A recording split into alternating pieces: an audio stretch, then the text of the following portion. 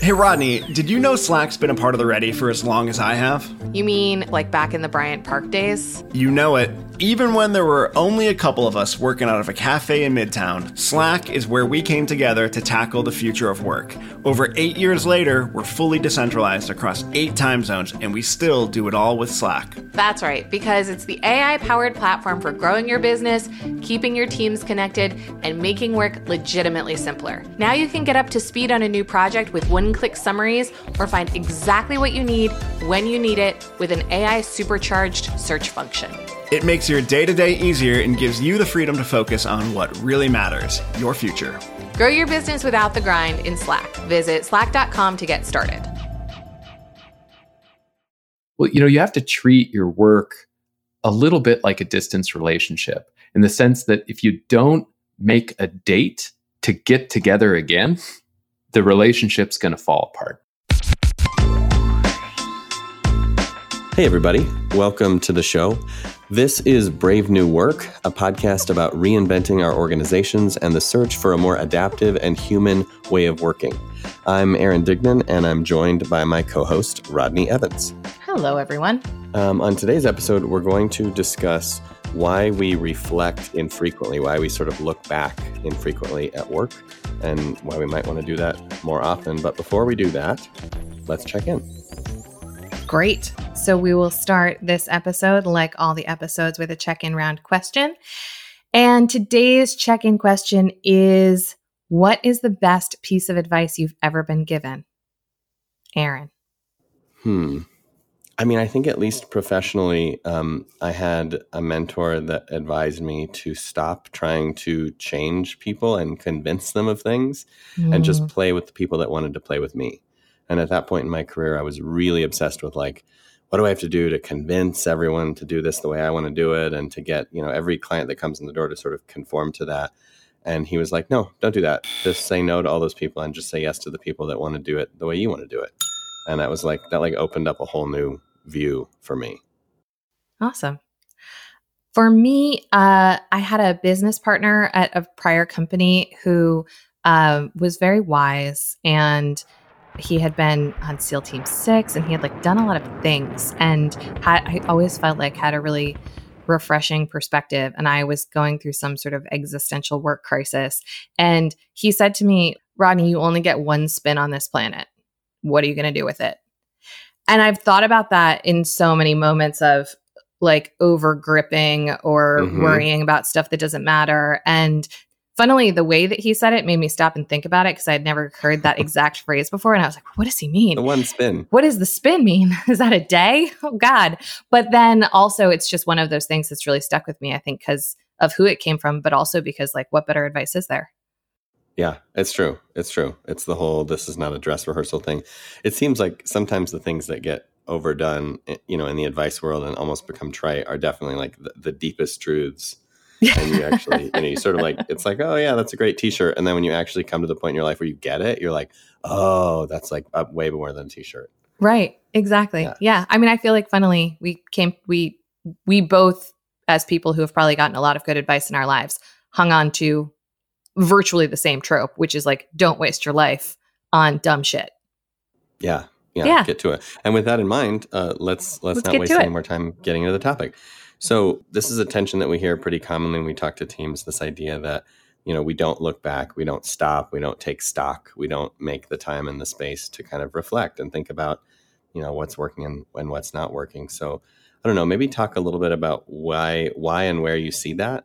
And then, what are the alternatives? What's interesting to me is I don't even hear a lot of people placing value on this practice. So when we do certain kinds of exercises and put certain tensions in front of teams, this is one that routinely comes up because most people don't do it. And it's generally not one that people have a lot of energy around because it's so far removed from the day to day and from the way that they work together that they're like, why would you even? So the thing I think is, we'll talk about why it's important and what it does for us.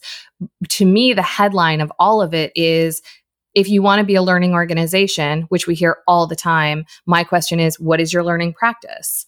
And without reflection, there is no learning. That's just true. And so I routinely want to understand from people who say that that's something that's really important to them and that's the kind of culture that they want to have, where is the time and space and practice and habit made for reflection and learning? What is reflection in an organizational context, like at a team level?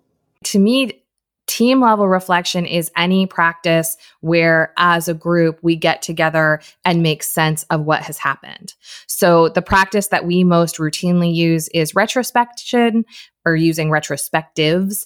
And to me, that is like the most direct and straightforward way of doing that pattern recognition and that sense making as a group. Maybe for the uninitiated, you want to just talk a little bit about retros and what that practice is? Yeah, well, I mean, as we were thinking about this topic, I kind of went back and thought, where did that even come from? Because I think in many ways, we've kind of fallen in love with the practice, with the idea of having a retrospective, but obviously, Agile and sort of, Scrum sprint retrospectives are not the be all end all for reflection, right? Like we have a few thousand years of wisdom and history behind that. So I just started digging around, and there obviously were after action reports in military world that generals have been doing for centuries, if not millennia. There are debriefs in a lot of different industries where people kind of take stock and look back. So I feel like it's a thing that we do plenty. And then certainly in, philosophical and religious traditions, there's a lot of just like sit with what's happened. And even in therapy, right? Like kind of diagnosing what has gone on. So it feels like this very innately, intuitively human thing. And yet I think in the workplace in particular, we just don't make space for it. Like we don't make space for a fairly natural thing. And as a result, it kind of goes unused. And I do want to dig in a second on why we don't make space for it. But to answer your question, I think, the most common practice that we see now that did sort of emerge out of the Agile movement was this idea of having a retrospective, which is bringing a team or a cross-functional group of people together after something has launched or a sprint has been completed or a product has been put out in the world or on a calendar basis, and asking the question, like, what happened and what went well and what didn't go well and what did we notice and what did we learn? And there are many different flavors of these retrospectives with different, sections or prompts. But the basic idea is always the same. It's just like, what do we want more of and what do we want less of in the future and what can we take away? And the act of conversing about that and coming to some agreement about what happened and just noticing how other people experienced what happened and what was good for them or bad for them and the role that you might have played in that or that the situation might have played in that. Is really powerful stuff. And in some ways, even if teams don't take any deliberate, specific action coming out of that, there's just like a shared consciousness. There's an awareness of what happened. So that retrospective practice is probably the one we're most committed to, here at the Ready. But I think there are many other ways of reflecting, and they're all pretty valuable. Yeah, totally. I think the thing about retros that I love, and I was late to the retro game, though I was very familiar with AARs from previous lives. The after action report. In the after action report, indeed. Preceded by the after action review. So when I was in banking, we did postmortems a lot. Like I've experienced a lot of flavors of this, but I think what's powerful about the retrospective is the democratization of reflection. So the fact that everyone who participates is contributing equally, whether that's through Post-it notes or whether that's on sort of virtual whiteboard. What I found in a lot of other situations is the reflection follows the power dynamic that's already established. Right. So someone is sort of making sense of for the collective. It's like someone is almost like gathering data and being like, what are we putting in the report? They're reviewing the collective. Right. Like they're going to ultimately write the bullet points that narrate the experience of the collective. Whereas in a retro, it's like, if I'm the power holder and I think a thing is super, super important and there's no other Post-it notes about that thing on the retro board, we're probably not going to talk about it that much. And like, it doesn't really matter that I'm the highest paid person in the room because like, if nobody else cared, I can keep like banging that drum, but like, there's no energy. And so I think the thing, we can talk about different kinds of practices, the value in a practice of reflection where there is equality of voice, I think is really important, because you're not truly going to see patterns and recognize patterns and understand divergence and convergence unless you figure out a way to pull the politics out of the conversation. That's right. Yeah. And it kind of goes back to the principle of participation that we talk about in so many different contexts, which is, we want more participation. We want more even participation. And through that, we hope to get the most accurate picture of reality. Right. It's wisdom of the crowds all over again. So yeah, I think that makes a lot of sense. So here's the question then. If these practices have been around forever in different flavors, right? Postmortem, AAR, debrief, retro, et cetera. And they're powerful. And I think we'd both agree that when we do them with our own team or with others, it's always like, why don't we do that more often? Why don't we do that more often? Like, what is your experience of the kind of resistance to it, and where does that come from? I don't know. I have so many answers, but also no answer. So one thing pops for me, which is in our deep human desire to tell our story and to tidily narrate, particularly things that have been unpleasant, and to like sort of box them up and make them feel safe for us again. Often we don't want to like swim in the stew of all of the angles of it and all of the perspectives that there might have been on that. And I think I've certainly had the conversation enough times to believe that this is a real thing, where I've said to a team, look, why don't we run a retro on this experiment we just did, or this project that just finished, or this launch that just failed, or whatever. Mm-hmm. And I get the response like, I think we know what happened. And it's like, you don't. When all I hear in that is like, we don't want to talk about it. Like, we don't want to take ourselves back to a place where we have to admire our own mistakes and failings, et cetera. And in our desire to control and avoid, we'd rather just not. Like, we'd rather just not go back to it. Ironically, the more often you do it, the less unpleasant it is. But it's like, if you don't dive off the diving board, you're never going to start. As I was reflecting on this, I was thinking, the thing we most want to avoid is that kind of emotional discomfort. And in order to do that, we're willing to deal with a lot of other kinds of discomfort. So like, I would happily do the project again badly with a bunch of people driving me crazy if it means I don't have to tell Phil to his face that the way he handled this really was disruptive for me. And then deal with all the like emotional, Sturm und Drang that would come with that. So I feel like we're very hesitant to go to those places. And to your point, if you, and this is true in our relationships with our families and our friends and everybody else, our colleagues, if you don't go there, if you don't sort of talk about what happened and make requests of each other and make observations and talk about your feelings and needs, then what builds up is like quite a lot. And so I can see how a team that had maybe like not told each other the truth for a decade would be like, we don't really want to debrief this project, because it's not really the project they'd be debriefing. It would be the decade in review. It's like a referendum on the team. Right. Whereas a team that's done this every 2 weeks for a year is like, what haven't we heard? Right. Like, what haven't we already said? So there is a little bit of a Band-Aid pulling that goes into this. And that's why I think more than many practices that we kind of coach and facilitate, I think this is one where the leaders or the influencers or the people that hold space in the organization have to just like commit to being like, we're going to do this at the end of every project or the end of every sprint or the end of every month for like 6 months, no matter what. And then we'll talk about whether we ever want to do it again, because you kind of have to get over that hump of all the baggage and all the reasons not to do it and the reasons to punt it. And that's the other thing we see a ton is like, it's scheduled and we're getting closer and closer. And then it's the day of, and it's like, oh, well, we have to reschedule because, whoever can't be there, or there's some more important hot burning thing that, that goes on. Which I guess at some level is probably the other, like the number 2 reason why they don't happen, which is we're so productivity obsessed as a culture. And as a result, the idea that like just sitting around talking about what happened and learning doesn't feel very productive. And what would feel a whole lot more productive is just like rocket right into the next project or meeting or whatever and do it badly again.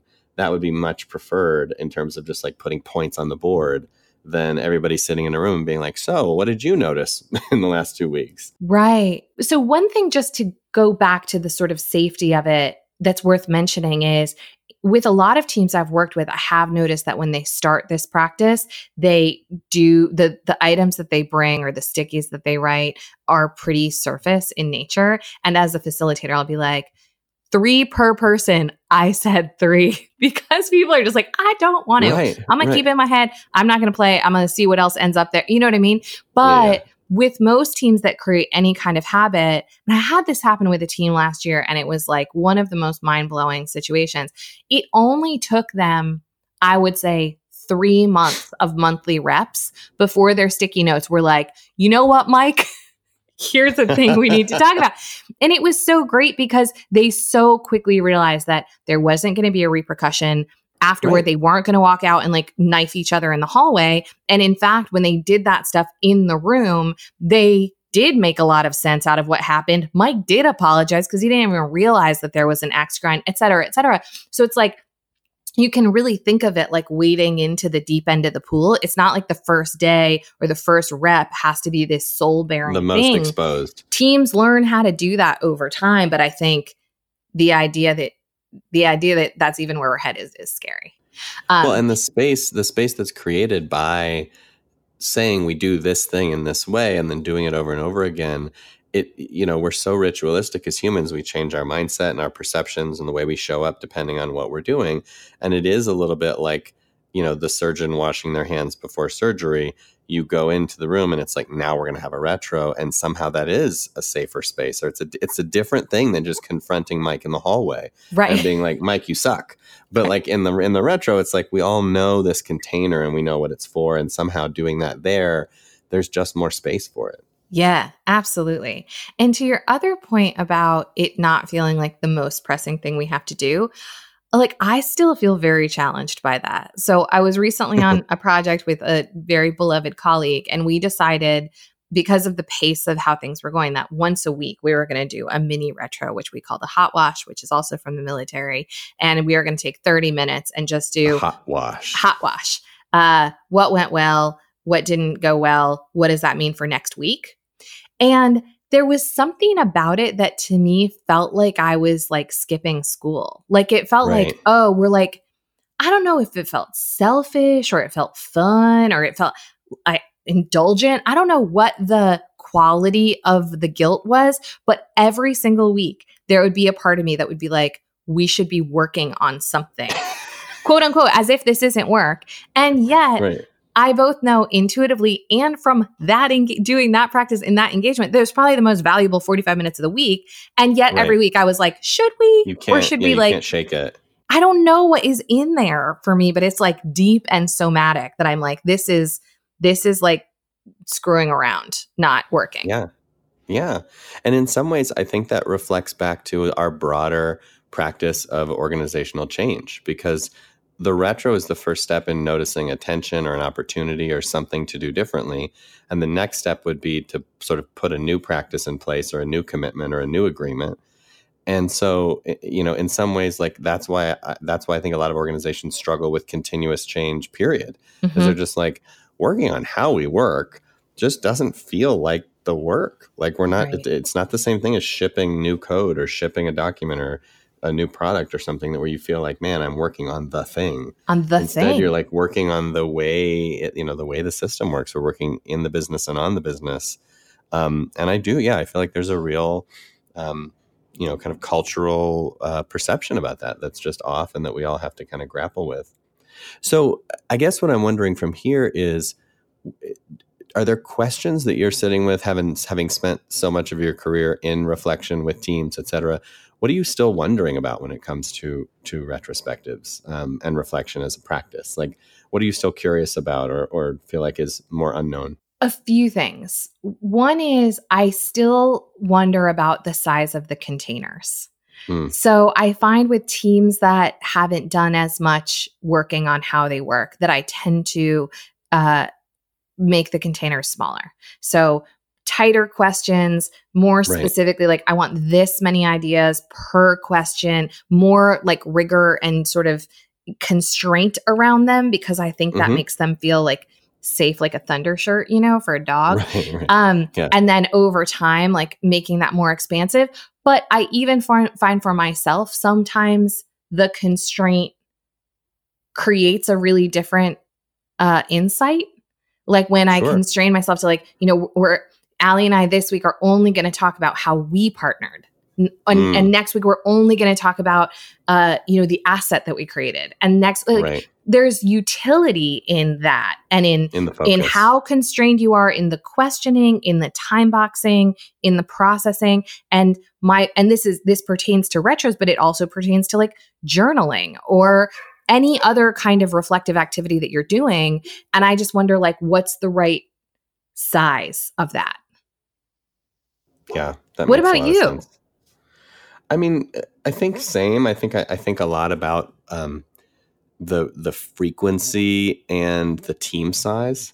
So it sort of comes down to like the fine tuning, but like, what are the right frequencies for different sorts of teams, and how many people need to be involved for it to be, helpful or beneficial, and you can keep expanding that aperture, right? Like, do you do it with just the two of you? Do you do it with you two and your client? Do you do it with the client and their customers? Like, there's so many different ways to slice and dice that. And I think as you get more comfortable with the practice and you realize how many different levers there are in the control room, it's kind of like, well, which ones do you use when and why? And I don't know, there's a lot of theory out there about that. Like when to zoom in, when to zoom out, when to have more, when to have less, when to do it fast, when to really make it expansive.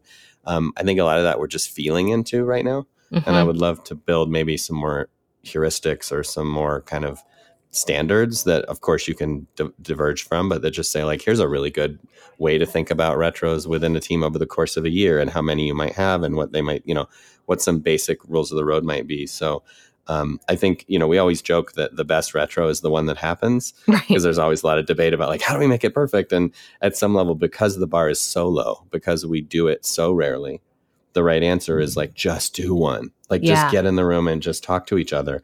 Right. I think that's right. And then I think the questions I'm sitting with are, if you can get past that hump, and I would argue that even we are not always past that hump. We punt our retros from time to time. No, never. Never happened. Once you can get past that hump, then the next question becomes like, well, how then do you further design and manufacture the right experiences? Yeah, I think that's right. Yeah. And the other thing that makes me think about is just, how do we collectively realize when we're like in our anxiety brain?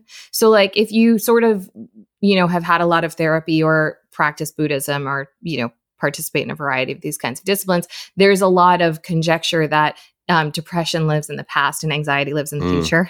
And like, if you have an anxiety brain, you tend to spend a lot of time like planning and considering what might be. And certainly in most companies, there's a tremendous amount of systemic anxiety. And so all of the investment that feels worthy is like, let's look forward. Let's forward. And so I also was thinking, as you said that, about like, the routinization is so important. And then also, how do we just start to tell our anxiety brain that like, pausing, though counterintuitive, actually is the self.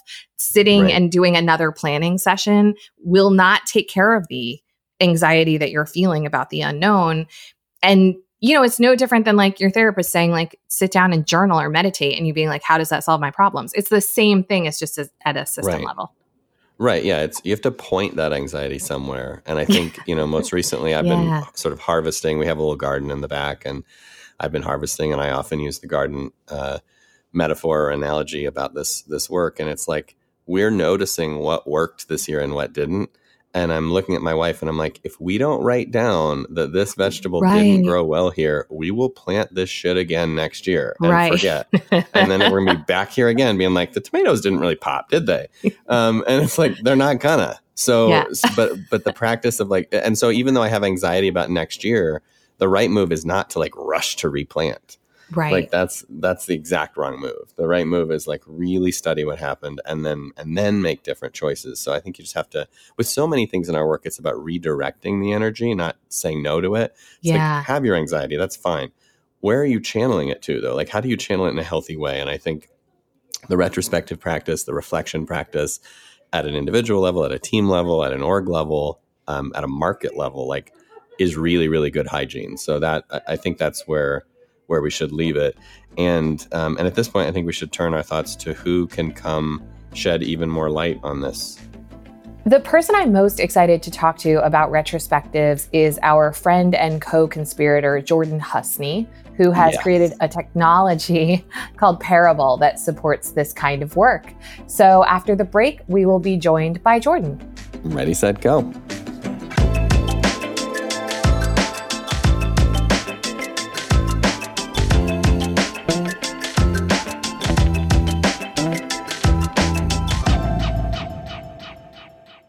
Hey, everybody. We're back with Jordan Husney, co-founder and CEO of Parable. Jordan, welcome to the show. Thanks for having me, Aaron. Hi, Rodney. Hey. Jordan, for those that don't know, what is Parable and why did you build it? Parable is a free place on the internet to hold a great retrospective or status meeting. It's particularly suited for agile teams or project teams that have just completed something hard. We built Parable because I noticed when I was a consultant working with you that folks were already working remote back in 2013, 2014. They would sit in traffic for a couple of hours and then show up and have a full day of video conference meetings. And I had this prediction that conference rooms were quickly going to become irrelevant and it was all going to move online. And it looks like that was a good prediction. Totally. I would say that is definitely coming true more and more every year. One thing that I've wondered about, and I don't know this story, Jordan, is why retros versus another way of working or another meeting type? Like, did you guys think about anything else or was it always retros and why? Yeah. So it's a startup story in the sense that where the market has us start and where we wanted to start were two different places. Mm-hmm. We wanted to be able to facilitate a new way of working in a digital way for everybody. And that meant making it easier to have effective meetings. What we found was that the community of folks who are ready for that today practice Agile. And they are the folks that already are used to having structured meetings, working in a cadence. They want to go to a place to meet online. And increasingly, Agile product development teams specifically can't hold them in conference rooms because they're already working with folks that are living in a multitude of time zones and geographies. So Agile and retros was the place to start. That makes perfect sense. So you are probably one of a handful of tools online then that are seeing, dozens, if not hundreds of retros flow through your system on a regular basis. What have you learned about retrospectives, kind of watching people use the tool and struggle with the tool? Like what are some of the takeaways about this practice that you've been able to observe as a host for so many of them? We've seen roughly 55,000 meetings now be run on the platform. Wow. Yeah. It's wild. There are 700 organizations that are active on the tool out of many thousand who have showed up to run retros. If a team shows up and invites their friends and then they grow to, let's say, 3 teams or more, there's a pretty good chance that one of us is going to reach out to try and learn more about that organization. So we really try to learn about our users firsthand. What we've learned is that teams that would self-assess as being in crisis, like, the sky's on fire and we're barely going to make it, those are the ones who will probably not run retrospectives regularly. Totally. That tracks. Yeah. Yeah. And the ones who kind of already have their shit together, they're gonna stick. And that is real interesting to me. So for the teams, Jordan, that are a little avoidant about doing retros because crisis or whatever the reason, why? Why do you think people hesitate to do this practice? I think that the surface reason is that they are always looking forward. They can only see the mountain of work They've already missed the deadline in their mind, right? Like they're just perpetually missing deadlines that they're creating for themselves or that the world has for them. And as such, their level of anxiety is so high that taking a pause, or what feels to them like taking a pause and working on the team itself, feels like an indulgence, and that they don't deserve the indulgence. Broadly generalizing, that's what we see there. I think even we've experienced that. I mean, it does feel like you're not doing, and I'm making air quotes with my fingers right now, the work when you're doing a retrospective, right? It feels like you're taking a vacation from the work to communicate, and then somehow that's not going to feed back into, a sharper axe, a more efficient approach, a more effective team, which of course it does. And every time we finish one, we're like, oh, we're so glad we did that. And every time we start one, we're like, do we really need this? Why are we doing this? That's right. What's funny is when I speak with those teams, or one of my colleagues speaks with those teams, they always say the same thing. So team in crisis, hair on fire. They're like, well, how was that retro? They're like, oh my goodness, it was so good. Oh, we worked on so many things. And we'll say, well, are you going to do it again? Yeah, if we can possibly make the time. I mean, things are really crazy for us right now. And what we try to leave behind with them is, well, you have to treat your work a little bit like a distance relationship, in the sense that if you don't make a date to get together again, the relationship's going to fall apart. It's not going to happen. Yeah. We obviously, not in a scientific way, have tracked a team that self-reports that they're in crisis with adopting the habit of retros. But I'm a little skeptical that folks that are already there are able to turn it around. What we do see is many thousands of teams who aren't in crisis, and they approach the ends of their work in a very passionate way, but they're actually very dispassionate about working together, in the sense that they see it almost like, like what I imagine an amazing military unit to be. They're just like head in the game, right, doing the job. Bullets might be flying, but it's steady on. Totally. And I love what you said about just, the time commitment, because it is so often an excuse. And one of my resolutions for this year, which is not really a resolution because I hate them, but I am getting really serious about just scheduling the things that are important because, we travel and we have busy lives, and it's very easy to let things go. And I got my hair cut on Friday, and the woman who cuts my hair was like, bitch, when was the last time you got your hair cut? And I was like, I don't know, like 11 months ago. A long time ago. And she was like, you are an adult human being. You need to get your hair cut more than once a year, which is true. True story, Kales. I see you. And when I was walking out of the hair salon, I just made an appointment for 12 weeks from now.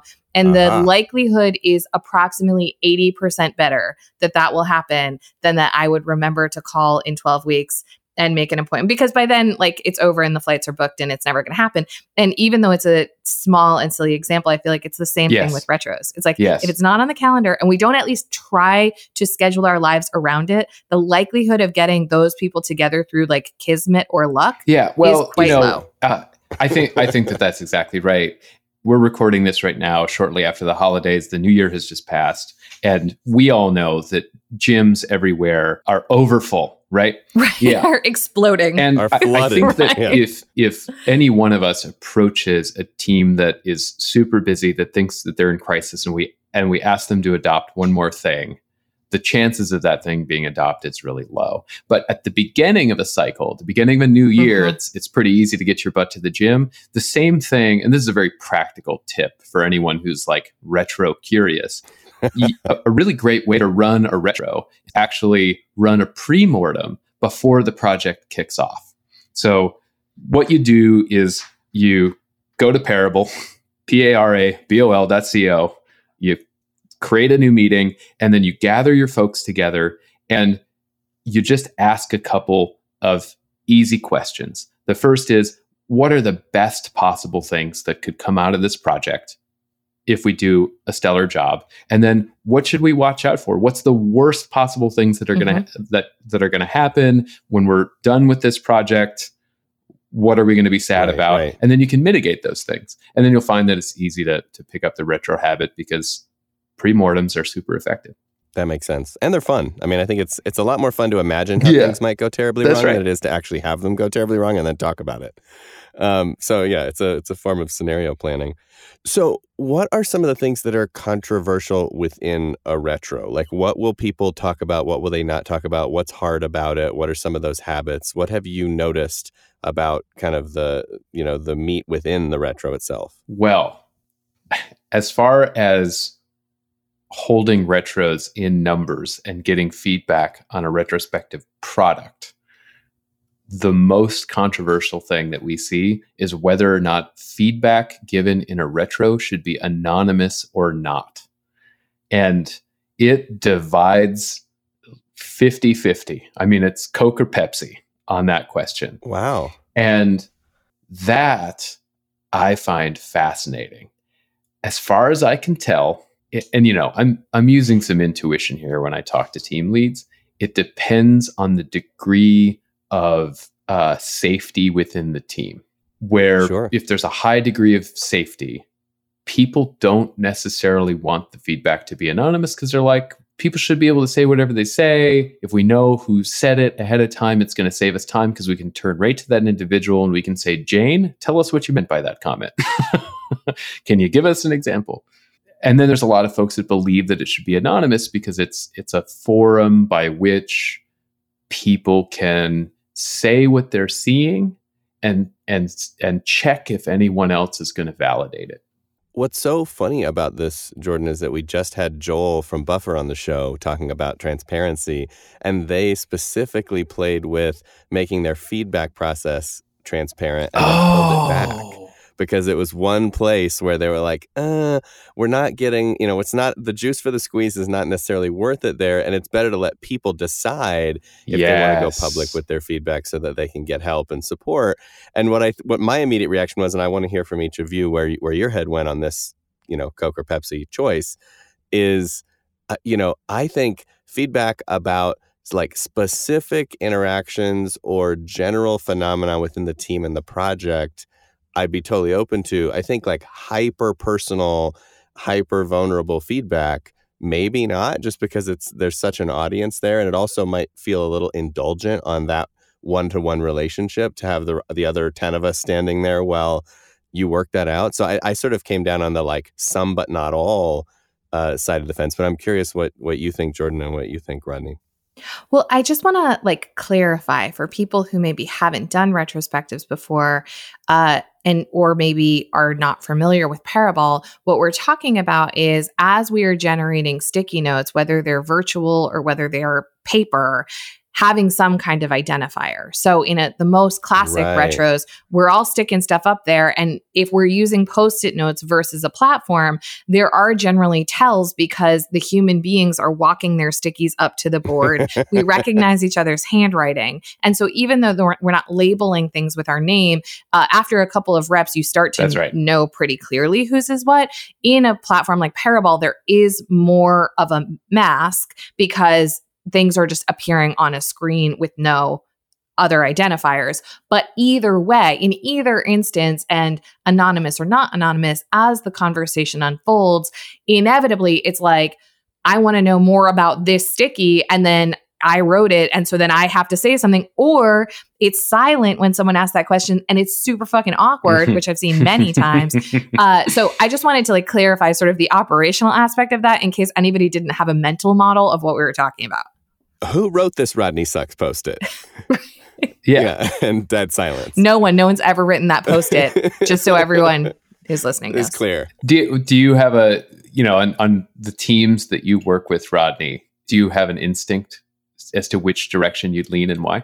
Yeah, I lean strongly toward anonymity, even though I understand that for the reasons I just said, that's not legit always because of the ways in which you can identify if you're in the room together. And even, having used Parabol many times, I know how other people write and what sort of their pet gripes are. And I have a pretty good idea of who's written a lot of stuff anyway, even when it is anonymous.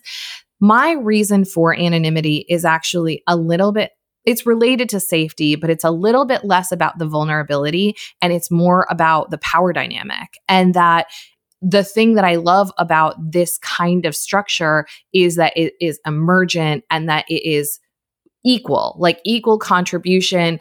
If I am the lowest paid person on the team, but I want to make 20 sticky notes, and Jordan, you're the highest paid person, you only want to make 2, we can do that. And there's not rules that say that, there's voice that's related to hierarchy.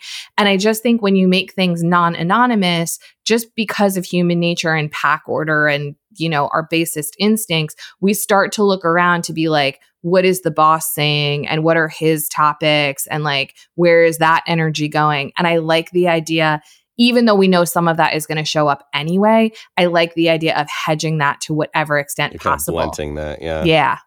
What do you think, Jordan? Where do you land on this one? I land on the anonymity side of this argument as well. And I think that the power structure thing is vital.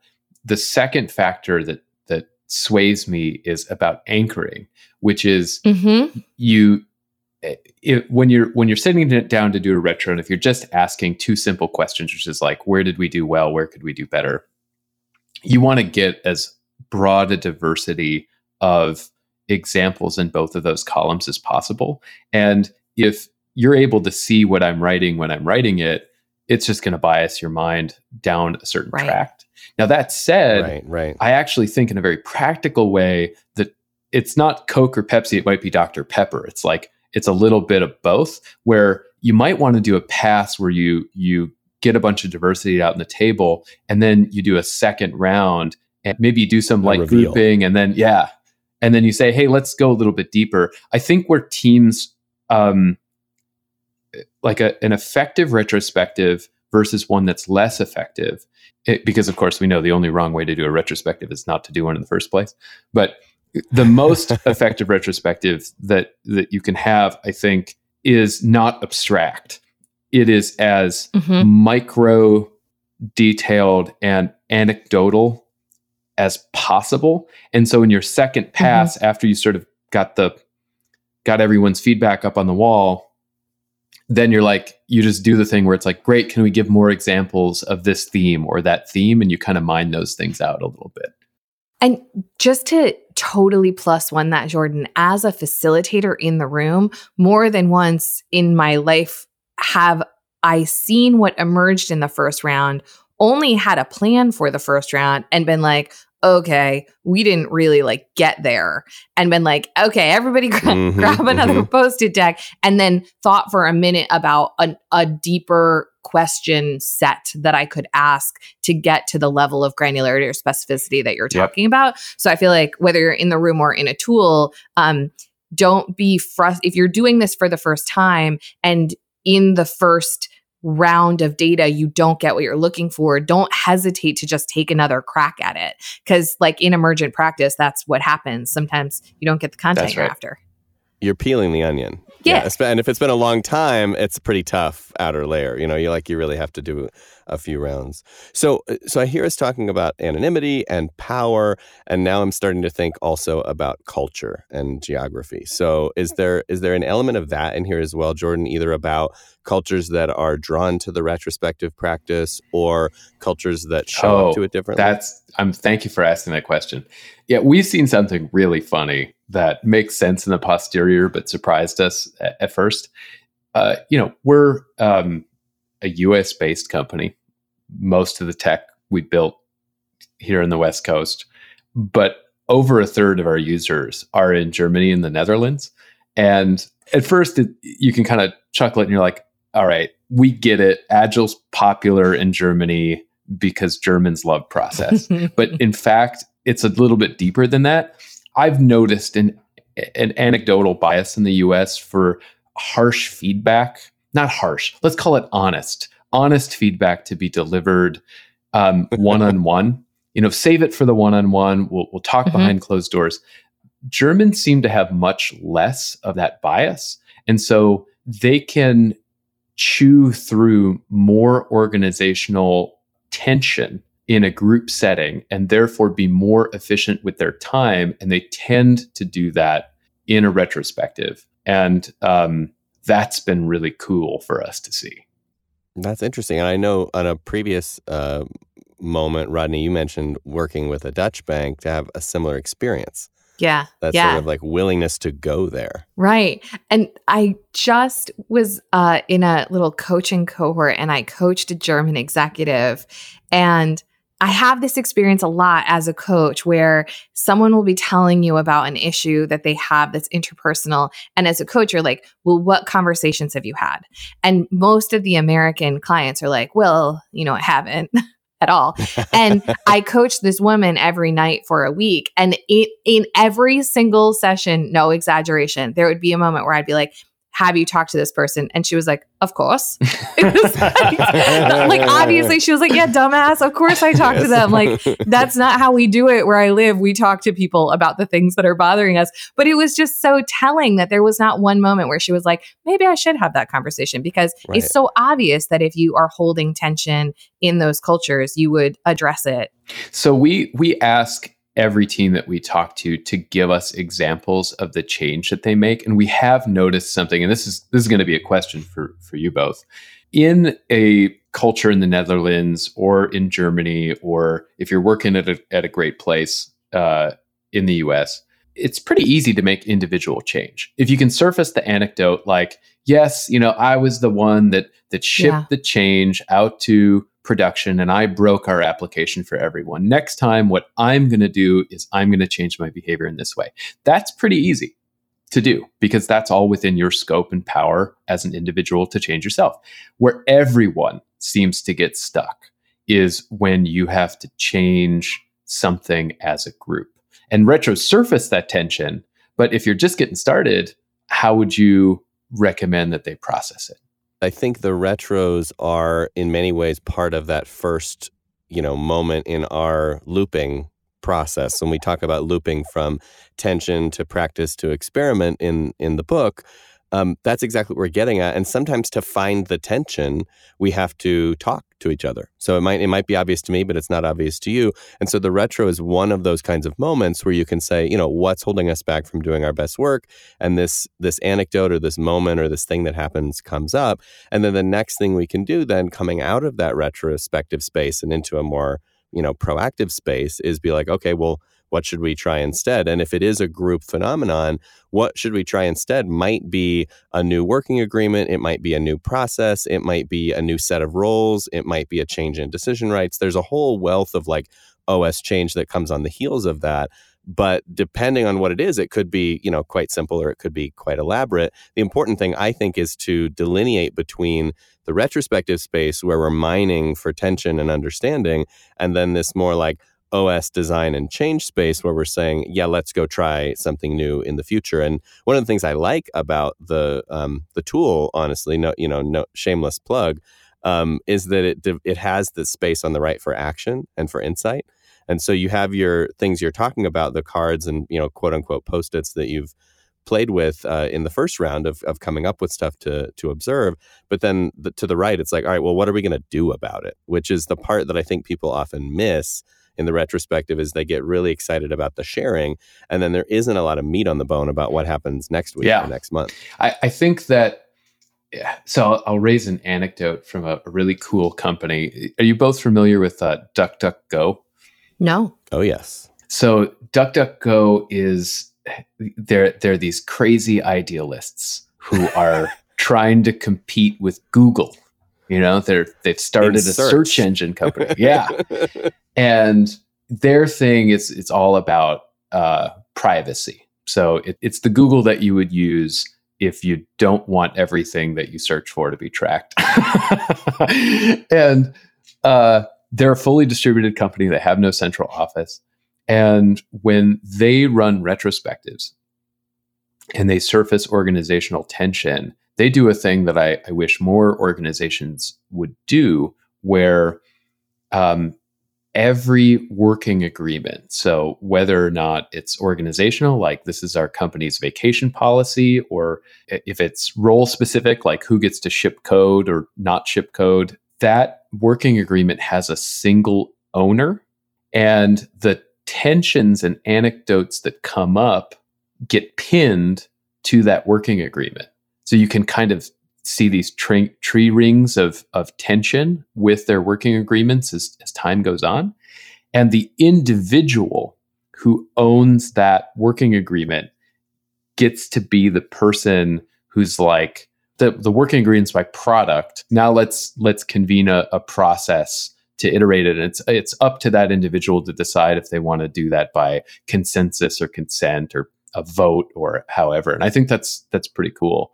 That's the place that I see today where organizations really get stuck. It's like, okay, well, now we see the tension, but like, how do we actually turn it into some change? Yeah, I think that's exactly right. And what we haven't talked about, but is probably worth mentioning is, in my view, at least, a retro is one aspect of a disciplined operating rhythm. And the other aspects that are very important are things like weekly action or tactical meetings, are things like governance meetings, are things like strategy meetings. And when you get really dialed in at doing these practices, you'll notice, we notice a couple of things with teams. One is that if you're missing parts of that operating rhythm, then the meeting that you have will start to dysfunction. So the retro will start to become a planning meeting because we don't have a strategy meeting, or the action meeting will start to become the place where we need to talk about what happened because we don't have a retrospective meeting. Like that's just what happens because we don't have all the containers. What I really like to see, I think I would say the retro is the most important part of an operating rhythm. And if you are a team that has those other kinds of forums happening, it becomes really easy through the course of a retro to just be like, okay, that's a project that's going to go in the backlog. Okay, that's a proposal that someone will draft for the next governance meeting. Okay, that's a thing for us to like slot into just our triage list to unblock next week. Like if we have the other places, then it's really easy for the tensions and ideas and solutions that get surfaced in a retro to be pushed to the next place. That's right. That makes a lot of sense to me. When we've thought about the hierarchy of needs of meetings, because in the end, we have our most popular meeting is the retrospective meeting, but we are an online meeting company. So having a sense of the order of where to go is important. Retros to us also feel like, and we have the data to show that it's where teams like to start. I think that then there's an open question. Is the next place that you go fixing your planning process? Or is the next place that you go fixing like your weekly status action or tactical meeting? And controversy, I think it's actually the planning meeting where you go next, because if you don't feel like you have a prioritized list of things to do, then it becomes really hard to feel like your status meeting isn't the place to do your planning. To your point, Rodney. Yeah, I could totally make the argument either way. I would probably go to the weekly instead of a planning meeting. Only, not because I don't think that they're both necessarily, but only because I see too many teams who go into a planning meeting but don't yet understand what their shared work really is. Oh, yeah. And so I want them to be like in a feedback loop between something that looks like a weekly review of like a Kanban board and a planning meeting to be like, okay, well, what is our shared work that we're currently doing and don't know one another is doing? Okay, now let's have a conversation about something that is higher order that governs whether that is the right work to be doing. And then let's go back to the weekly and clean that shit up. But like, I totally get your rationale, Jordan. I do find the thing where teams go like, oh, we're a team because we report to the same person, but they don't yet have that understanding even after a retro of like what their shared work is and why they exist as a group.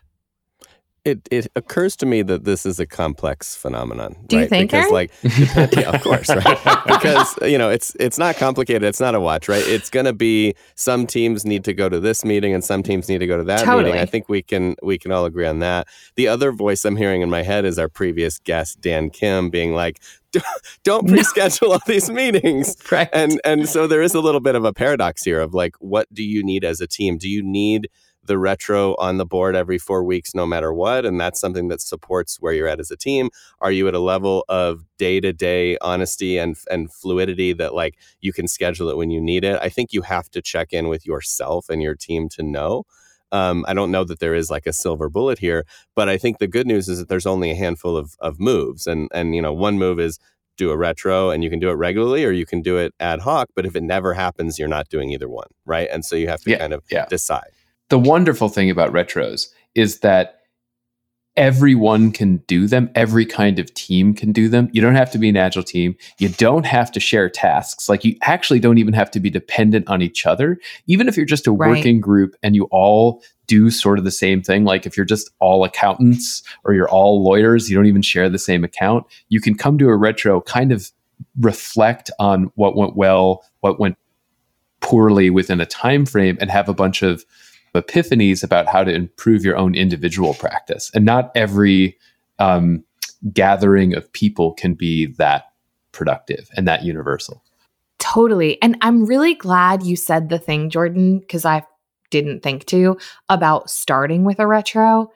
Because to your point, like, I think whether you're a pretty loosely knit group or not even really a group, or you're a team that's coming together for the first time under a new leader or around a new project, no matter sort of how much shared context and shared content you have, I think it is fascinating to see how doing this practice will pull a group together and create some kind of coalescing just by understanding what our shared experience has been and starting to see those patterns. And like, I've really started using retros in the last 6 months as a significant tool for psych safety for that reason. It's like, before we even get into like a user manual to me, or like figuring out what our team charter is or whatever, I just think it's really interesting to bring a group of human beings who maybe don't even know each other's last names together and be like, how's life been for you?